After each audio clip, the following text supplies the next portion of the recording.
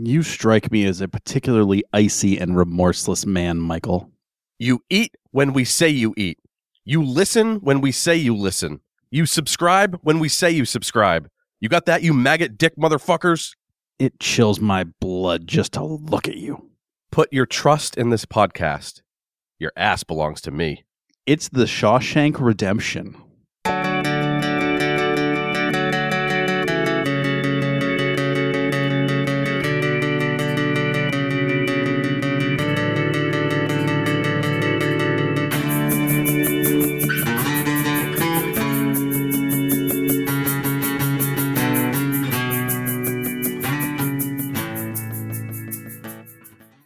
Welcome to the Center Cut.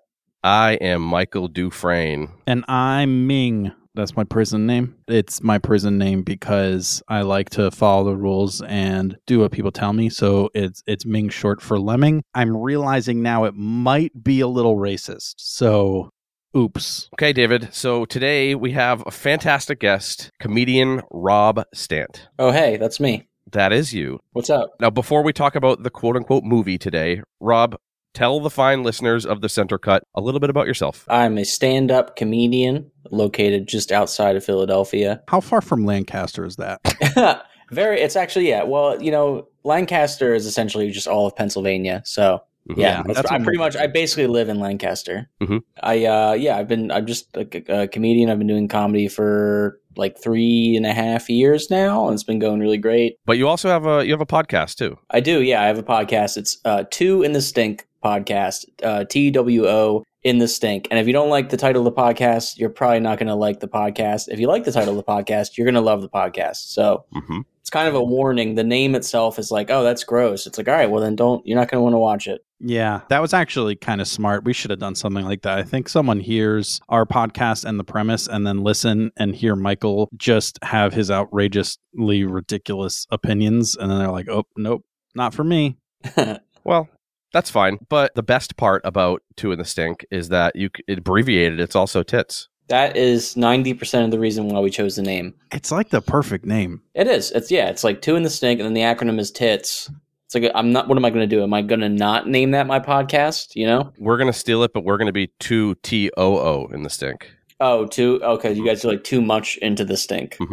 Yeah, we're just too far into the stink. Yeah, gotcha. We've gone too far into the stink. Yeah. Yeah. We'll talk to you some more before we wrap up as well. But I really do. I mean this sincerely, Rob. You are one of my favorite up and coming comedians. Oh, thanks, man. I appreciate that. I really do. You're clearly doing something right with social media. You've really started to blow up over there. And I truly think if things fall right, I could definitely see you getting even bigger. I'm actually trying to lose weight right now. So the idea is to get smaller. Yeah. I'm literally eating right now. I feel like an asshole, but I'm eating shredded chicken and rice, and it sucks. But I just finished meal prepping steak for the rest of the week, so I'm really excited to eat that once I'm done with this shit. Impressive. How's dry January going? It sucks, but yeah, I'm learning a lot about myself. I'm learning, I have like clarity now. No, that's good. And I have I wake up in the morning and I feel good. So that's new. That is something I haven't experienced. Yeah, I've been going to the gym, and my workouts actually feel like I'm working out. I'm not just there to sweat and then go home. Yeah, I mean, there's some benefits, but being sober is boring. I'm proud of you. I'm very proud of you. Thanks. Now, Dave, before old people who actually just came for the movie turn this off, why are we here today? Yeah, we're here because me and Michael, watched the first 15 and the last 15 minutes of Shawshank Redemption. We have never seen the middle, so we will recap our ends, and then Rob has some questions for us about what happened in the middle, and we're going to see which one of us can guess that correctly. I'm excited. The Shawshank Redemption was originally released in 1994, based on a Stephen King novella, stars Tim Robbins and Morgan Freeman, and was directed by Frank Darabont, the early season The Walking Dead guy. It didn't do well at the box office originally, but when it was nominated for 7 Oscars, it ended up doing all right. Do you guys know why it didn't do well in the box office? Fun fact. I don't. Share. Forrest Gump and Pulp Fiction were both in theaters at the same time. Wow. Oh, wow. What a trifecta. Have you guys seen those movies at least? I've seen parts of each. I've never actually sat down and watched. You guys are fucking horrible. I hate the both of you. I have seen all of Forrest Gump multiple times. I have also seen bits and pieces of Pulp Fiction. That's a trifecta of movies. That's literally 3 movies probably in like the top 100 movies of all time, according to most people. So that's pretty crazy. It is widely considered one of the greatest films of all time, including landing at number 1 on IMDb's list, has a 91% critic score and a 98% audience score on Rotten Tomatoes. We get it. It's good. But now that we've waded through the proverbial shit, let's get into the recaps. If I Didn't Care by the Ink Spots plays over our intro credits, which, typical to old movies like this, last for almost the entire first 15 minutes. We pan to a parked car on the side of the street at night. It's pretty clear pretty early on that this movie is set in the past. We pan over to the driver's seat, and sitting in there is young, sad Tim Robbins. He's just a sad boy. He grabs a gun out of the glove box, so he's apparently real sad, and takes a big swig of something alcoholic. I think we see what it is later, called like rosewood bourbon or something like that. He's clearly not doing dry January. Yep, clearly not. No. He's definitely a drunk. He is taking a look at this gun and the bullets that he had loosely in his glove box in a rag. Andy, I have notes for next time. Maybe don't carry your gun and a shitload of bullets in an old dish rag. I know it was the 40s, like supplies are limited. There's probably not a whole lot of plastic. But even if you throw the bullets in like a sandwich bag, they're not going to be flopping around everywhere. Put them in a sandwich bag. Yeah, a fucking like little box. I mean, you're a VP at a bank. Like, you can afford to get a little box to hold your gun in your glove box. But, right? Trash. No wonder why you got caught. But as we are seeing him take a look at this gun, we're whisked away to the courthouse, and we learn that he is on trial. This is when we also learn that his name is Andy Dufresne, and he's on trial for the murder of his wife and her lover, some golf pro. Bogus. Apparently, he argued with her that night. She said she was glad he knew, so apparently a long-standing affair was happening here, and that she wanted a divorce in Reno. I don't know why you have to go to Reno to get a divorce, but okay. Especially because they're living in Maine. They're in that's Maine. Literally like all the way across the country. Why does she want to travel to Reno to get the divorce? I wonder, back in the day, was it like rare to like for his divorce that rare? It was like that's true. It was the 40s, right? Why we brought you, Rob? Yeah, see, I'm here to spit facts, dude. You guys don't know about Forrest Gump and Pulp Fiction being in the fucking theaters. I'm here. I'm just going to keep muting myself, chiming in when you guys say some dumb shit. So that's perfect. Yep. Prepare to unmute a lot. Apparently, when she said she wanted a divorce in Reno, his response was, "I'll see you in hell before I see you in Reno." This is according to the attorney that is questioning him at this point. But she did pack up and leave and go to stay with her new boyfriend, Glenn Quinton. Apparently, Andy followed them after going to a few bars. He says that he was going to confront them, but when the attorney insinuates that he did the murder, he basically is like, "No, that is not what I did. I did not murder these two. I got back in my car and drove away after I sobered up a little bit and threw my gun into a river." He is not admitting he is guilty. He is confidently saying that he is not. Two things.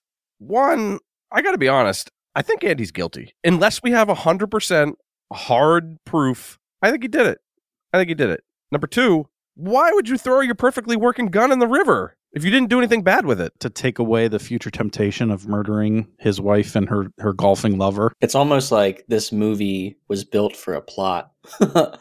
No, that's a good point. But we do cut back where he's in the car again and takes another swig of his rosewood bourbon, shuts off the car, gets out, the bottle apparently just falling off of his lap, smashes on the ground, and then he immediately steps in it. And then we see him take like a step or two towards the house, and then that's where that scene ends. Mm-hmm. So that doesn't sound like what he said he did. So at the very least, he's already differed a little bit from what his story was in the trial. I'm on to you, Andy. But the attorney does finish his statements by explaining that the revolver holds 6 rounds, as most revolvers do, but the victims were shot 4 times each, meaning that he would have had to have reloaded to shoot them again after he'd already shot them each 3 times. That's bad. Not ideal because it takes a kind of crime of passion out of it. But the judge deems him guilty, basically says like, "Man, I don't like you one bit. You're guilty, bud." It was the 40s. You could do that. "I don't need any evidence. Fuck you. I don't like your steez." And then he sentences him to 2 life sentences. So he's going to be in jail for like 150 years or whatever. To the prison we go, where we see a young but still old Morgan Freeman. He's been old forever, just forever. He is meeting in the prison with a parole board, essentially, to try and petition for his parole. We learn that he's already served 20 years of a life sentence, and he thinks he's been rehabilitated, but they reject him anyways, and he's gonna stay here for the time being, at least. So then he just heads out to the yard, where we learn a few things. He starts narrating. We learn that his name is Red, and he's the guy who can get you stuff on the inside. Mostly cigarettes is what we hear, but if it's within reason, he can get it for you. And it's 1947, which I guess is kind of important. We learn the year. And that Andy was a vice president at a large bank in Maine. So he must be kind of smart, at least, I guess. Red or Andy? I guess both, but mostly Andy. Racist. Some new prisoners, Andy included, are arriving at the prison in their big gray school bus. Red's still narrating. He mentions that Andy asked him to smuggle Rita Hayworth into the prison, which, I mean, you said within reason, bud. A person seems interesting, but okay. My favorite shot, I think, in cinema history is when they fly over the prison and that music starts to play. It's truly, so it's a beautiful shot. Yeah. It's so good, especially when it goes past that flag. Oh, yeah, and the flag's waving. That part's so awesome. I'm like, how did they time that out? And that was like before like drones and stuff, too. So like... Yeah, that was with a helicopter, and it wasn't recording audio, and someone had to like Foley in that flag noise, and I watched it very specifically, and it was like perfect. Oh yeah, shout out to Foley artists. That shit's cool. Yep. I did a little bit of that when I was in college. Oh yeah, it was fun. Yeah, I went to college for game design, and they were like, "Oh, you gotta. This is like part of making games. It's like Foley art." So I was like, "All right, that's cool." I got to kind of see what it was like. And now I watch movies. I'm like, "That's not. They're not smoking a cigarette. They're rubbing tinsel together, and that's what that sound is like." But anyway, continue. As the bus arrives, Red and his groupies are placing bets on the prisoners, I guess. It's really not clear what kind of bets. Red bets on Andy. I kind of assume it's like who they think will die first or something like that. See, I thought it was like, who gonna give up the butt first? That's what I thought it was. Oh, who's gonna get it first? Yeah. Maybe. That would explain the guy that was yelling, "Hey, bitch, come over here," while they were getting out of the bus, which is my new favorite character. So what they're betting on is who's going to break first. Break what? The first night, there's always somebody who cries, and they're all betting on like who's going to cry. Do you guys want to guess who cried first? Then I agree that it was the short, chubby boy, because it looked like he was honestly crying in the line as he was getting off. It was him. Yeah, it was him. Okay. Yeah, 100%. Got him. I would have made some free cigarettes. Anyway, go on. But Andy does enter into the prison where the warden greets this new set of flagrants. I had words. Vagrants. No, that shot of him walking to the building was awesome too. Like it would just where it like pans up to like look up the building. Yeah, that's pretty cool. For the 90s, this thing is dope. But, well, I can't believe you completely passed over the scene where they're getting out of the bus and the captain guard calls the dude a butt steak. Is that what he said? He calls him a butt steak. And this is the problem with missing big movies like this. Like, I could have gone 30 years with calling people butt steaks, and now it's just a wasted life. It's a wasted life. I didn't know about it. That's a good point. Yeah, I couldn't honestly understand. For whatever reason, I did not put the subtitles on in this one, and I could not understand what he was saying. I kind of thought it was a racial slur, so I stopped looking too deep into it. Okay. But if it's just butt steak, then yeah, I mean, fuck that guy, butt steak. You speak English, butt steak? But yeah, so he enters the prison where we meet the warden. He's a huge dick. He asks if there are any questions, and then as soon as someone asks a question, they beat him. So that's not ideal.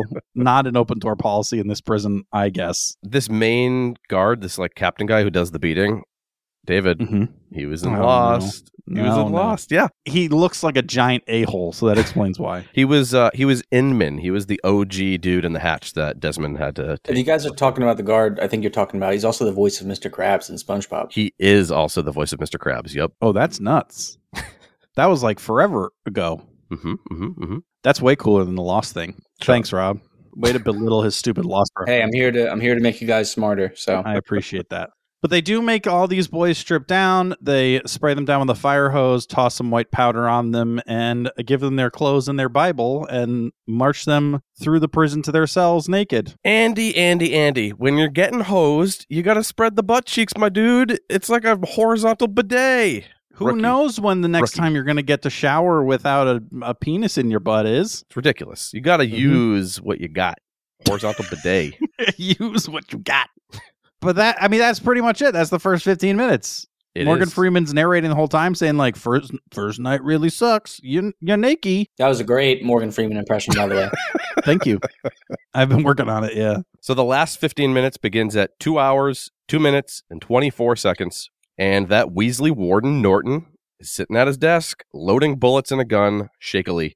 Are these the same caliber bullets as the ones that blasted Andy's wife? That'd be delicious. No way. You think this guy killed Andy's wife? That would be crazy. There's a question about him later. We'll get there. I don't really think he killed her. That would be bananas. The cops are at the door, but instead the dude takes the bullet to the brain root, blasting himself while Morgan Freeman narrates about how Andy got the best of him. Not very Christian of you, Warden. Got him. Also, this is why people like this movie, right? Not because this guy commits suicide. No, they love suicide. If I know everyone, you know why people love this movie? Because of the middle. Are you absolutely certain it's not because of the suicide? I'm positive. I think it has a lot to do with most of the movie you guys didn't watch. No, Perfect. It is definitely Morgan Freeman narrating is why people love this movie. Yeah, and there's a lot of that in the middle. Dude could narrate anything, and I'd be heavily invested. He could narrate a gay porn, and I'd be like, yeah, what's happening next? Hell yeah. And it had nothing to do with Morgan Freeman. Red gets a postcard at prison. It's a dude riding a giant bunny. Definitely a sex thing. But the back is blank. It is postmarked from the border of Texas, though, so he deduces that it's from Andy, who we find out has escaped Shawshank. Wild. Impressive. Red says that he, quote-unquote, crawled through a river of shit and came out clean on the other side. Is that how he actually got out? Is it a metaphor? There's a question later. We'll get there. You never know with Morgan Freeman. I'm so good at teasing. Could be either. Red reminisces about his friend, and then we see him up for parole again. It has now been 40 years, so we are 20 years past the first 15 minutes. Much longer than I would have anticipated. How long do you think Andy was here? I honestly don't know. It seems like when Morgan Freeman gets out, that it is less than a few years after Andy got out. I would say less than 5 would be my guess. I feel like it's like a while. Oh, you think so? He was only there for a few years, and then Morgan Freeman's been there for another billion, and it's just like come to the conclusion that life fucking sucks without Andy Dufresne. I don't think it was that long. I think it was maybe a few years. Okay. But I think you got the same idea. Like, yeah, when you can tell by his parole thing, he's just fed up, and he's like, fucking whatever. Yeah, this time around, he is playing much looser. He's calling the parole officer Sonny instead of Sir, and he even calls rehabilitation bullshit. Well, there's also like the old rehabilitation officer was 100 years old, and Morgan Freeman was just like semi-old Morgan Freeman. Now Morgan Freeman's old, and this guy's young. So true, but it's a good little monologue. Morgan's a pro, and good news, he is approved. Didn't expect that. Yeah, they ask him, like, why should you be out? And he's like, everything's the worst. Family Guy did a really good parody of it because they did a whole episode on parodying Shawshank. And at the end, he's like, have you been rehabilitated? He's like, no. And if I get out here, I'm going to kill you and you and you. And then they stamp it. And he's like, approved. It's like, it does a really good job at parodying it. We cut to him exiting Shawshank prison in a suit and settling in a goddamn dump of an apartment. And it hangs on him noticing Brooks was here, chiseled up near the ceiling. I'm guessing that we're supposed to know what that means because it's 100%. A couple he other narrates times, about it more too. So like, yeah. He also says, "Get busy living or get busy dying," which is like the best quote in the movie. Yeah, it's like if there isn't a rap album named that yet, then what are you doing, rap album makers? He works as a bagger at a grocery store, and I will say that I hate old dudes who bag groceries. They always just want to talk to you, and you can hear them sucking on a butterscotch. It's like, Carl, be quiet, bag my blueberry, and shut up. And sometimes it's like you could just tell that they can't pee unless someone tells them to pee. Mm-hmm. Speaking of, Morgan goes to... I call him Morgan, but it's Red. Like you're just best friends with Morgan Freeman. Red goes to piss, and he leaves his apron on like a goddamn savage. He would definitely be a COVID super spreader. And he continues to narrate about how he's not built for this non-prison world. He buys an old compass from a store window, and he name drops a Brooks fella. So we're definitely supposed to get the Brooks was here reference, damn it. He was a person that we a whole person, knew. like literally a whole person that I feel like we missed. Also, we learn that Red made a promise to Andy, but we don't end up learning what that promise was, unless it's, I'm going to come find you. My impression's better than your impression. Thank you. You're welcome. Suit and all, we see Red hitch a ride in the bed of a truck to Buxton, Maine, where he then walks for quite a bit, past many a cornfield, and then through some wooded area, until he comes upon a large tree adjacent to an old rock wall that us New Englanders see all the time, since our ancestors use them to mark property lines. I would have probably never guessed that this movie was going to end with geocaching. Right? Never in a million years did I think that this movie was going to end with Morgan Freeman just enjoying a little geocaching. It was a pretty sick geocache. It had a bunch of money in it. Yeah, I mean, every geocache I've ever done, it's like, here's a anklet. And I'm like, what?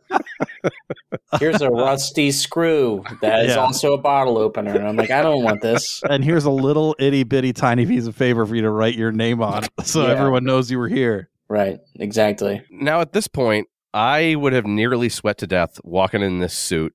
Morgan's taken his coat off, thankfully, but you can see his undershirt is just fucking drenched. He's just soaked to the bone. I bet his balls were so sticky, and this is why I have no real friends. I see a sweaty old black man, and all I can think about is just his enormous nutsack glistening like an old burlap bag of marbles that you dipped in the sink. Like, that's all I can think about right now. Old burlap bag of marbles that you dipped in the sink. Moving on. That's an impressive image. Thank you. To imagine. Not because you conjured it, but because I know that Morgan Freeman's just got a huge dick. This must be why he brought the compass, because he does find a specific section of the rock wall and he starts tearing it up. He finds an old dirty box with a boat on the front. He sits down and explores the contents. Probably a few $150s, maybe like $1,000.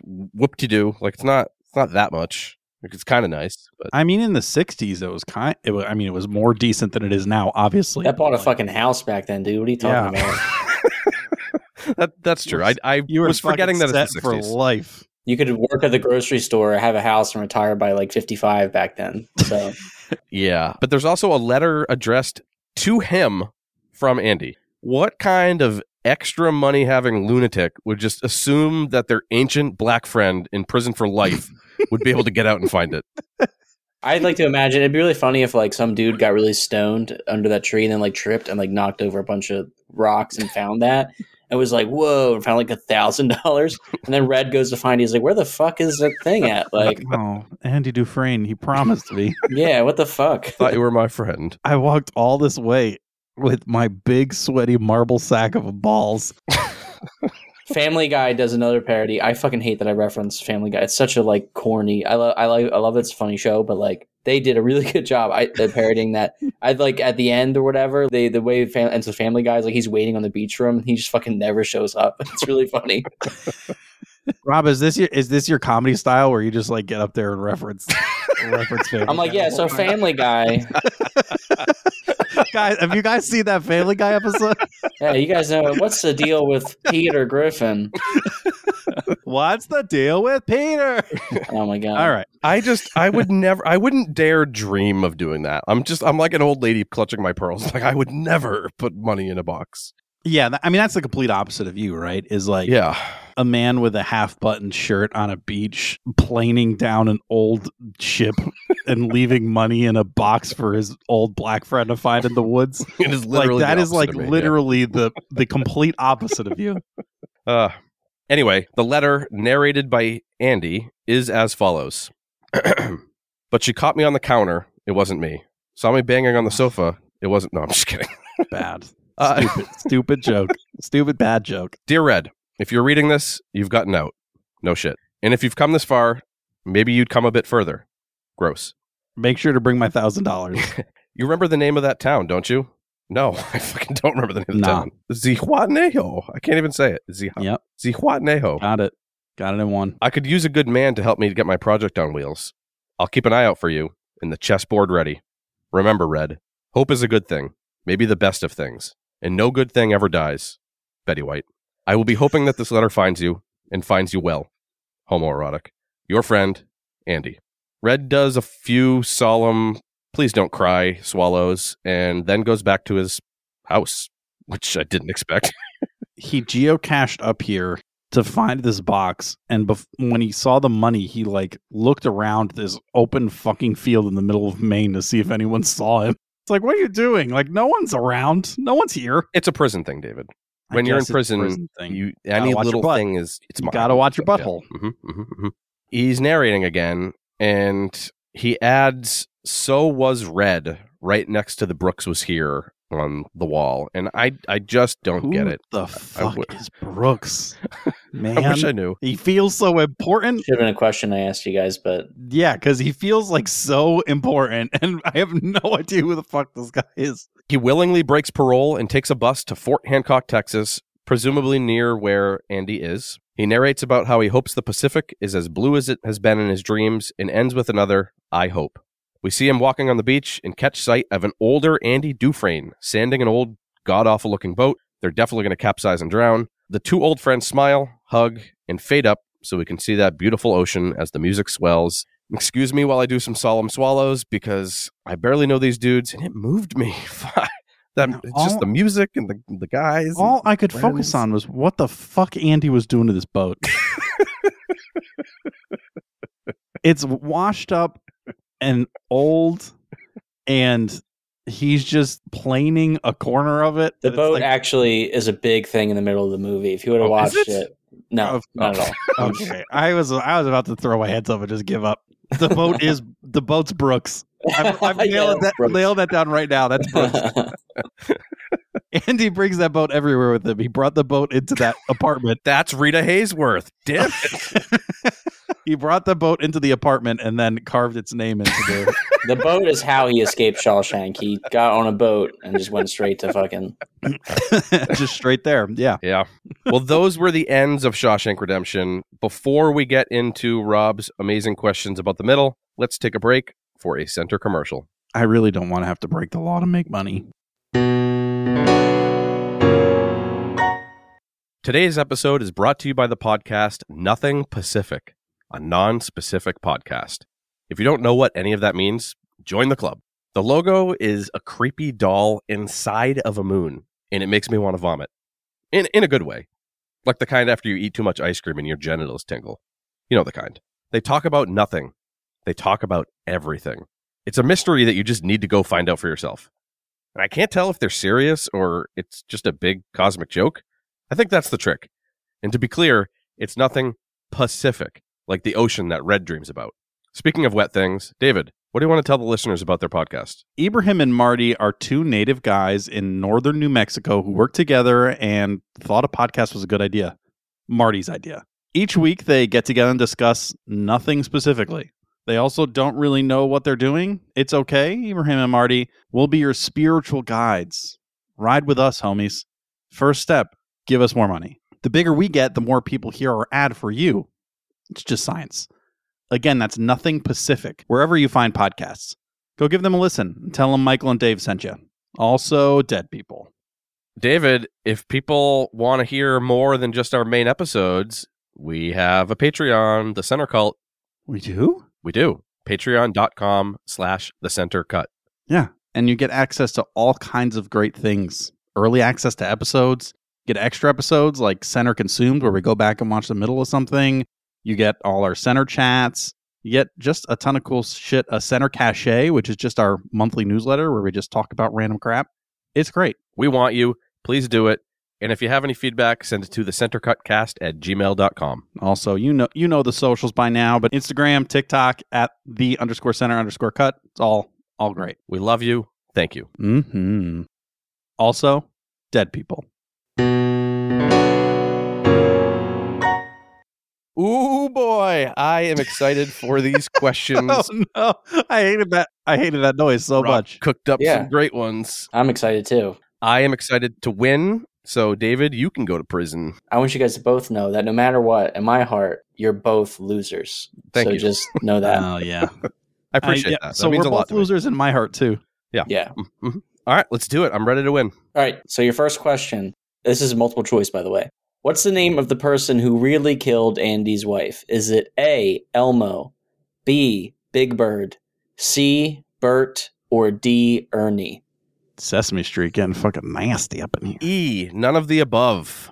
No, one of these is the actual person who killed Andy's wife. Okay, so it's not Andy. Damn it. I thought it was. It's not Andy. All right. Anybody who knows me knows that I attack multiple choice questions SAT style, so I immediately am going to cross out Big Bird. It's too fake sounding. There's no way there's a dude named Big Bird. For a mostly serious movie like this, that would be too wild. So Big Bird's out. Bert and Ernie are gay, and this was the 40s, so fat chance.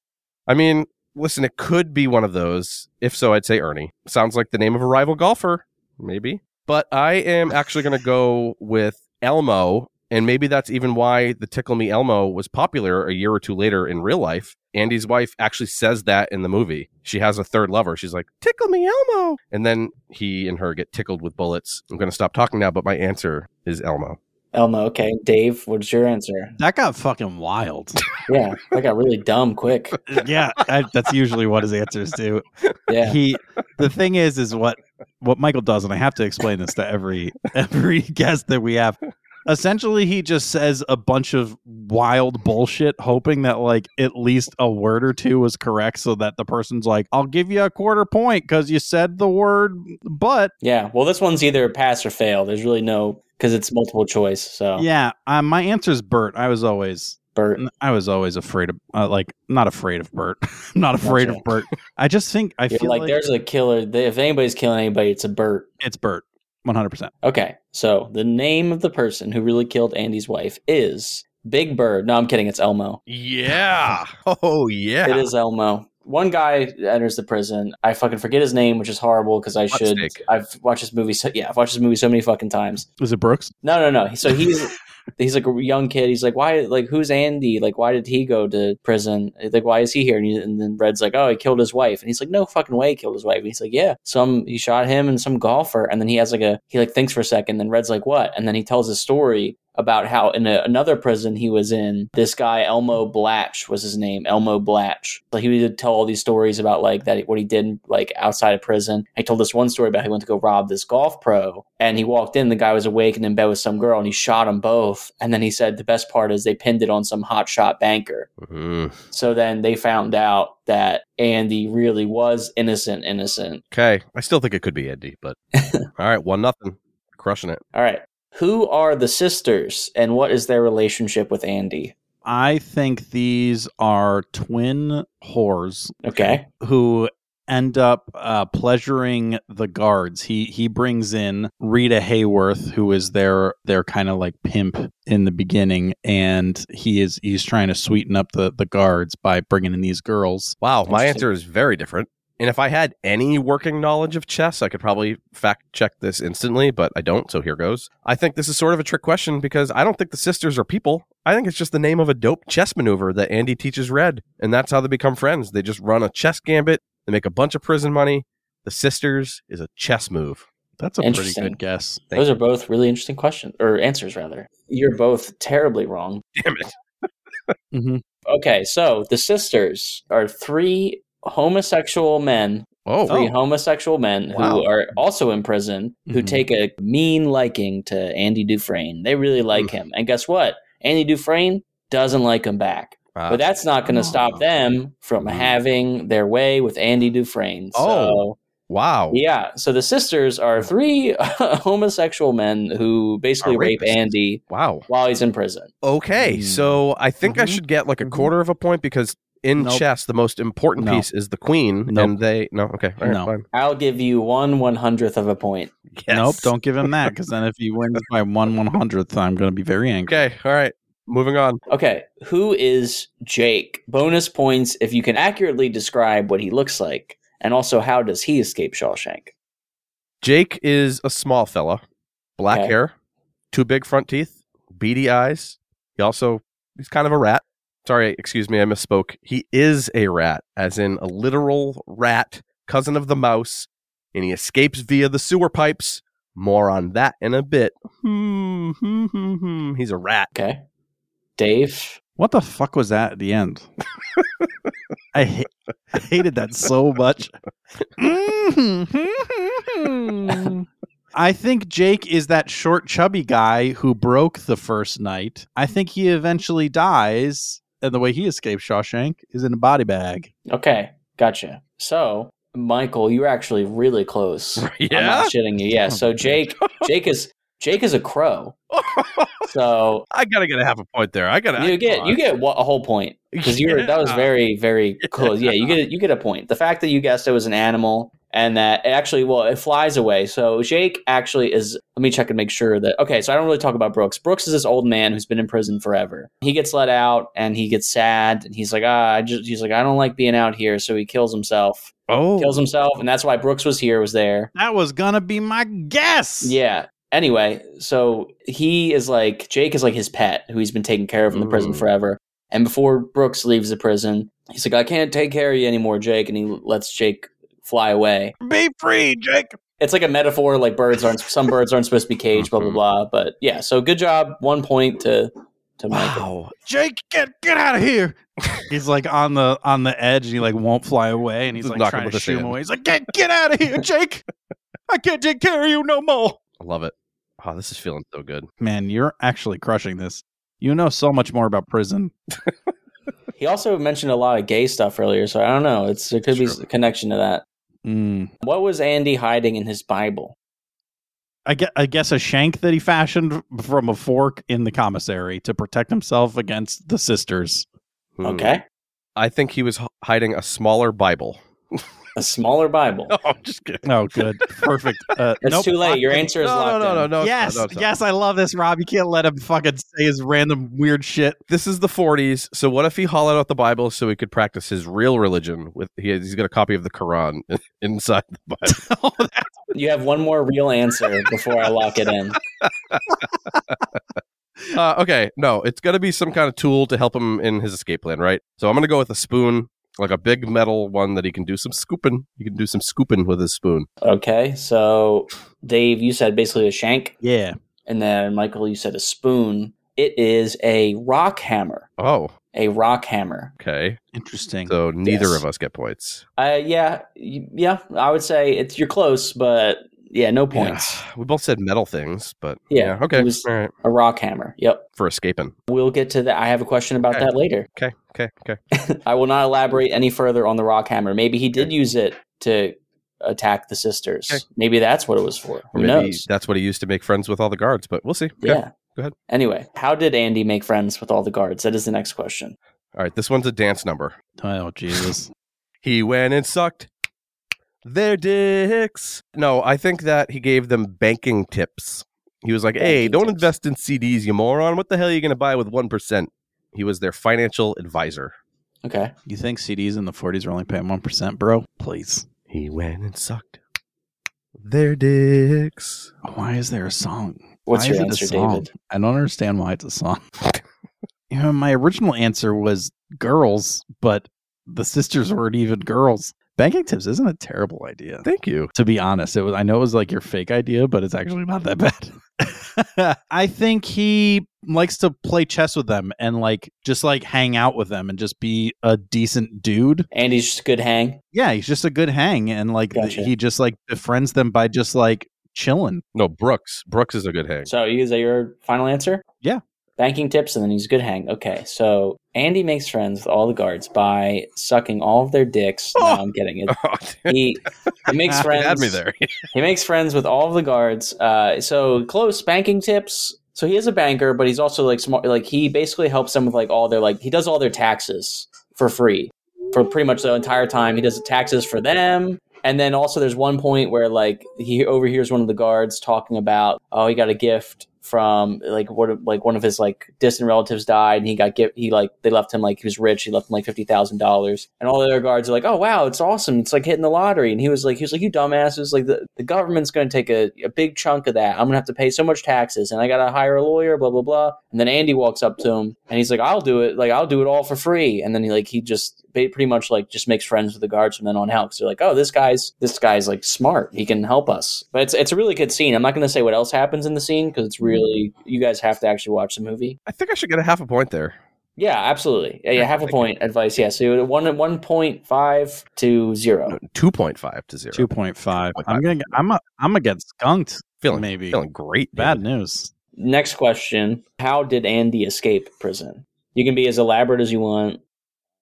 Yeah, so as we talked about, I think he ended up befriending most of the guards. I think that Morgan Freeman was literal when he said that he crawled through a bunch of shit. So I think that he ends up befriending most of the guards and distracting the warden. More on that later. And while the warden is distracted, the guards actually help him escape by bringing him down to the sewage pipes and helping him make his way through, or at least get started on his journey through the shit. Okay. I also am taking Morgan Freeman at his word in the final 15, and he quote-unquote crawled through a river of shit, a.k.a. he made it out via sewer system. I don't think it was with the guards' help. I think it was using that rock hammer that he had. He smashed some rocks to get to the sewer, which then went into a river, which eventually led to the ocean. And that's where he found that boat. You're both at least are getting something out of this, because it's both really... So yes, he did crawl through shit. Yes, it was a sewer pipe. Perfect. Dave, I'm going to give you a point just because I feel bad. Thanks. I appreciate that. However, Michael, I'm also going to give you a point because you were a little bit more... You're both like right on the... You're not 100%. Like if it was this was a pop quiz, you'd both be at like a B- right now. I'll take Dave, it. Dave probably C+, but just because you're a little bit dumber. But anyway. Yeah. I'm going to elaborate that further after the next question. Okay, I like it. And then I will go back to that. But you guys both get a point for how he escapes prison, because his next question actually kind of ties into that. So that's your only hint you're getting for this next question. All right, I like it. How did Rita Hayworth, the actual actress, like not like she played a character in the movie, she's herself in this movie. How did Rita Hayworth help Andy escape? And this part from the first 15 baffled me. She's like an old movie star type biddy, right? So yes. Here's the thing, though. There's no way that she actually went to the prison. So I think it obviously means something. Like, it's not actually her. Because it's an all-male prison, as far as we know as well. Now, we know that Andy asked for Red to smuggle her in. But maybe it's like one of those little, like, 8mm film reels that you would put in a projector of a movie that she was in. And he holds it up to the light coming in from a window to look at it. And it's like the jankiest 40s approximation of porn. So he's just jerking his gherkin to the Rita window light film. He holds up one end with one hand, and then he has to use his teeth for the other end of the film since he needs his other hand, obviously. It's a whole thing, but he's like, this sucks. I want to get out so I can jerk it in the theater like future Pee Wee Herman. So he uses that desire of Rita Hayworth to keep helping him fight through the poop water to make it on home. Okay, that was a lot, but I think I'm right. Interesting. Okay, and Dave, you think that he was lacking the proper motivation to escape this prison where he got raped by 3 men and needed an image of Rita Hayworth to make him think about how great it is to jerk it to old movies once he gets out of here. Yeah, I actually do. I do. Good. I'm glad I'm able to sum that up accurately. I think it is actual Rita Hayworth, and she actually comes to the prison. She was friends with Andy. Maybe she was a customer of the bank or something, and they became close or whatever. Ooh, I didn't think of that. I think that she distracts the warden with her body. More on that in the next question. Okay. Dave, you're wrong. Rita Hayworth, not the actual Rita Hayworth. Michael, you were close, and then you kind of went off on a weird perverted tangent. You were really close. I thought you had it. Sounds about right. Yes, Morgan Freeman, Red, does smuggle Rita Hayworth into the prison, but as a poster. He has a poster of her hanging up on the wall. He does not use it to crank it for motivation to get out. You don't know that. You're right. Shown doesn't mean... Right. But what he does do is he uses that poster to cover a hole in the wall that he works on for years and years and years and years with a rock hammer to tunnel out of the wall. And nobody checks? There's one scene where they toss the cell and they check everything. And he has Rita Hayworth on the wall. And then the warden's like, can't say I approve of this, but I assume some exceptions can be made. Because like he's basically, he's making friends with all the guards or whatever. He's doing the warden a solid and all that. So he's hiding this big hole that he's been spending years. Because what else are you going to do with your free time? He's a little tiny rock hammer. He's chiseling away at the wall. He then uses that. He crawls through this big chunk of concrete, down some pipes, and then uses a hammer, or not a hammer, an actual rock to break through the sewer pipe and then crawl out to Freedom, which is a big, like basically lake where all the sewer drains out. It was raining, so he rinses himself off and all that. So yes, he does. He crawls through a sewer pipe to Freedom. No, I'll give you half a point for Rita Hayworth. Yeah. Yeah.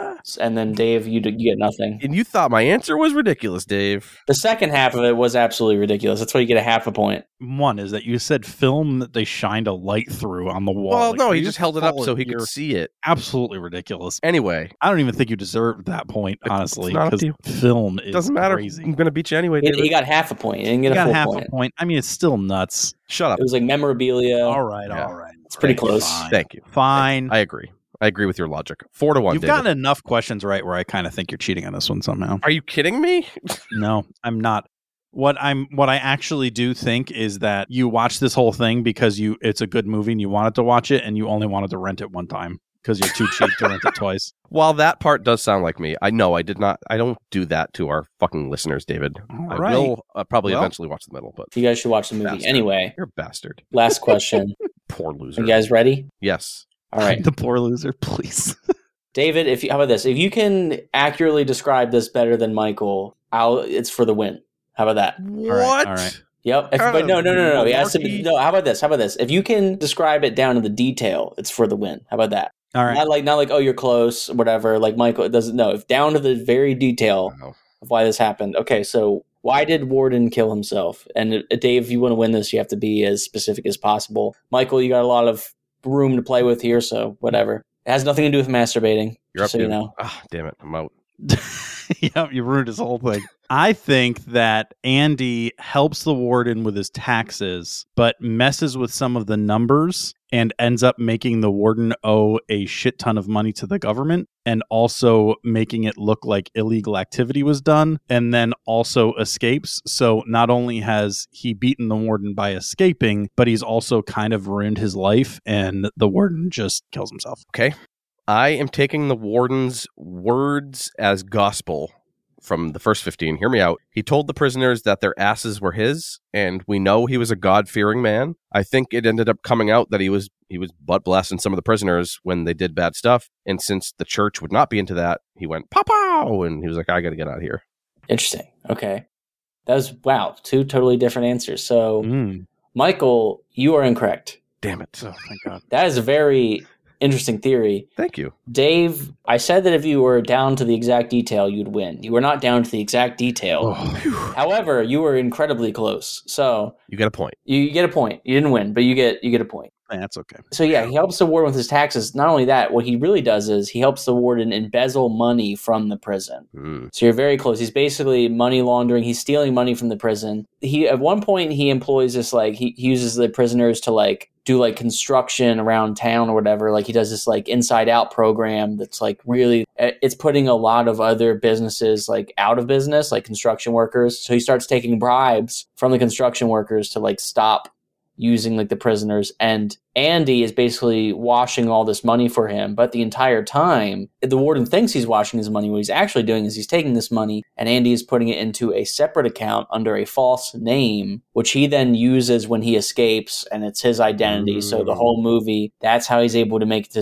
Zihuatanejo and have his boat and have his, hotel, whatever. So that's where all of his money comes from. That's where he gives the money for Red for him to visit him. So yeah, you're very, very close. You're so close to a win. You got a point. That's not bad. But yeah, So close. Michael's the winner. He couldn't have bought a better boat. That's the boat that he could afford? Yeah. I mean, well, again, the 90s, he probably spent $80 on that. Yeah. It's probably one of 6 boats he has, That's fair. He spent all his money on the cool red car that he got to drive. Feels good, David. It feels very, yeah. very good. Yeah, I'm a to sore beat you. loser, but you're just the most gracious winner. 4-2. I'm feeling it. I'm feeling great. I'm really feeling extra great because Rob was here with us today. Comedian Rob Stant. Rob, you're a funny guy. Your Instagram is just fire. Oh, all thanks. those clips are just so good. I appreciate that. Where can people find you if they're you have tens of thousands of followers on TikTok, Instagram? Where how should people find you? Yeah, all my social medias are at Rob Stant Comedy, Rob Stant, Instagram, TikTok, YouTube. That's all my socials at Rob Stant Comedy. March 4th, I'm recording my first ever special. If you're in the Pennsylvania area, it's at Mickey's Black Box in Lidditz, PA. There's an early show and a late show, so you get 2 chances to come see it. I'm really excited for that. How will people be able to access your special after it's recorded? It's going to be going up on YouTube, so keep an eye out for that. Subscribe to the YouTube channel at Rob Stant Comedy as well. So if you can't see it in person, at least you could see it when it comes out eventually. Amazing. And then my podcast, obviously, 2 in the Stink, TWO in the Stink. Check that out. Give us a listen. Throw us a couple bucks on Patreon. Do whatever you can. We appreciate it. Me and my buddy Jim Gillespie, who's also a very funny comic. Maybe we'll tap him on his big shoulder to have him. I don't know why I said his big shoulder. That was rude. Why would he? Now he's not coming. Thanks. I'm going to tell him, don't fucking talk to these guys. You already made fun. I'm texting him right now. Yeah, text him. I mean, just text him. I don't know. I can't speak for Michael. He's just the worst. No worries. But no, really, truly appreciate you taking the time coming here, and most importantly, introducing us to this movie. We didn't need to be introduced to it, but I'm excited for the fact that no one can now say, like, you haven't watched Shawshank? You haven't watched Shawshank. Shut up. I will. I'm gonna. I'm gonna spend the money. Michael might not. But no, Rob, really appreciate the time. All of Rob's stuff is going to be in the show notes, so I don't know what the fuck you're doing right now, diddling yourself while you're making a lettuce sandwich. Just go to the show notes, click his links. Check out some of his stuff. Hilarious guy. Very funny. Thanks for being here, Rob. Yeah, no worries. You don't say no worries. Oh, David. Oh, is this your excited I won voice? Because I hate it. I did win, and we both won, and the listeners won because Rob was great. I am thankful that he was here. He's a funny boy. Listen, if you haven't checked out his social medias by now, please do it. He's got like 8 million likes on TikTok. Like millions of people already figured out he's great. So you're behind the curve. What's wrong with you? But enough about Rob. Time to seal the deal with the Shawshank Redemption. It is time for center counts. Center count. What do you give this, David? I feel like I've been on the 4 out of 7 train lately, and I don't want to keep doing it. Okay, fine. We're doing it. 4 out of 7. I think that it seems really good, but on our ends, we saw a dude pull a gun in a sack out of his glove box, and Morgan Freeman did some geocaching. That's basically all we actually saw. We missed a lot of this movie, I think. So I kind of am reserving judgment. I think it's getting some points just because I know that so many people like it that it has to be pretty good. But from what we saw, it's just like we missed a lot of it. The actors are good. The script seems pretty good. The cinematography was really cool. So there's some really cool shots, at least in the ends we saw. So I think it's definitely got some potential, something that I would enjoy. I am going to go 7 out of 7. Oh, come on. Listen, I don't know if it's the best movie of all time, but just from the ends we did see, I can't even explain it. It feels epic. Like I felt like I went on some wild journey, even though I basically knew nothing. Like when that end hit, 2 dudes like came up to each other on the beach and the music was going. I was like, I love this shit, and I don't even know these 2 jamokes. Some of it is forecasting, yes. I agree with you that from just what we saw, it doesn't seem like it's the best movie of all time. But there's just enough there that makes me understand why it is popular. And I joked about it in the episode, but the secret sauce is that Morgan Freeman narrated most of this thing. Like he's one of the best voices of the past few decades. So I think that alone is why people probably feel really strongly about it. There are only a few people I put in the same category as him in terms of narration. Yeah, like it's just his voice could be talking about anything. I feel like maybe the only other person I could really think of right now is James Earl Jones. James Earl Jones. I don't know why, but I really like Patrick Warburton's voice. Interesting. They all just have like that deep, low voice. I don't know, there's just something about it. There's just something about that deep voice. It didn't win the Patreon vote this time around for Center Consumed, where we go back and watch the middle and talk about it. But I still think I'm going to watch this whole thing at some point. The people got one right this time. It's got to be up on your list if you're going to rent it again. Yeah. That is saying something. That is a high bar to hit. Yep. I am probably going to spend some money to watch The Shawshank. Oh my. So we're done with Shawshank for now.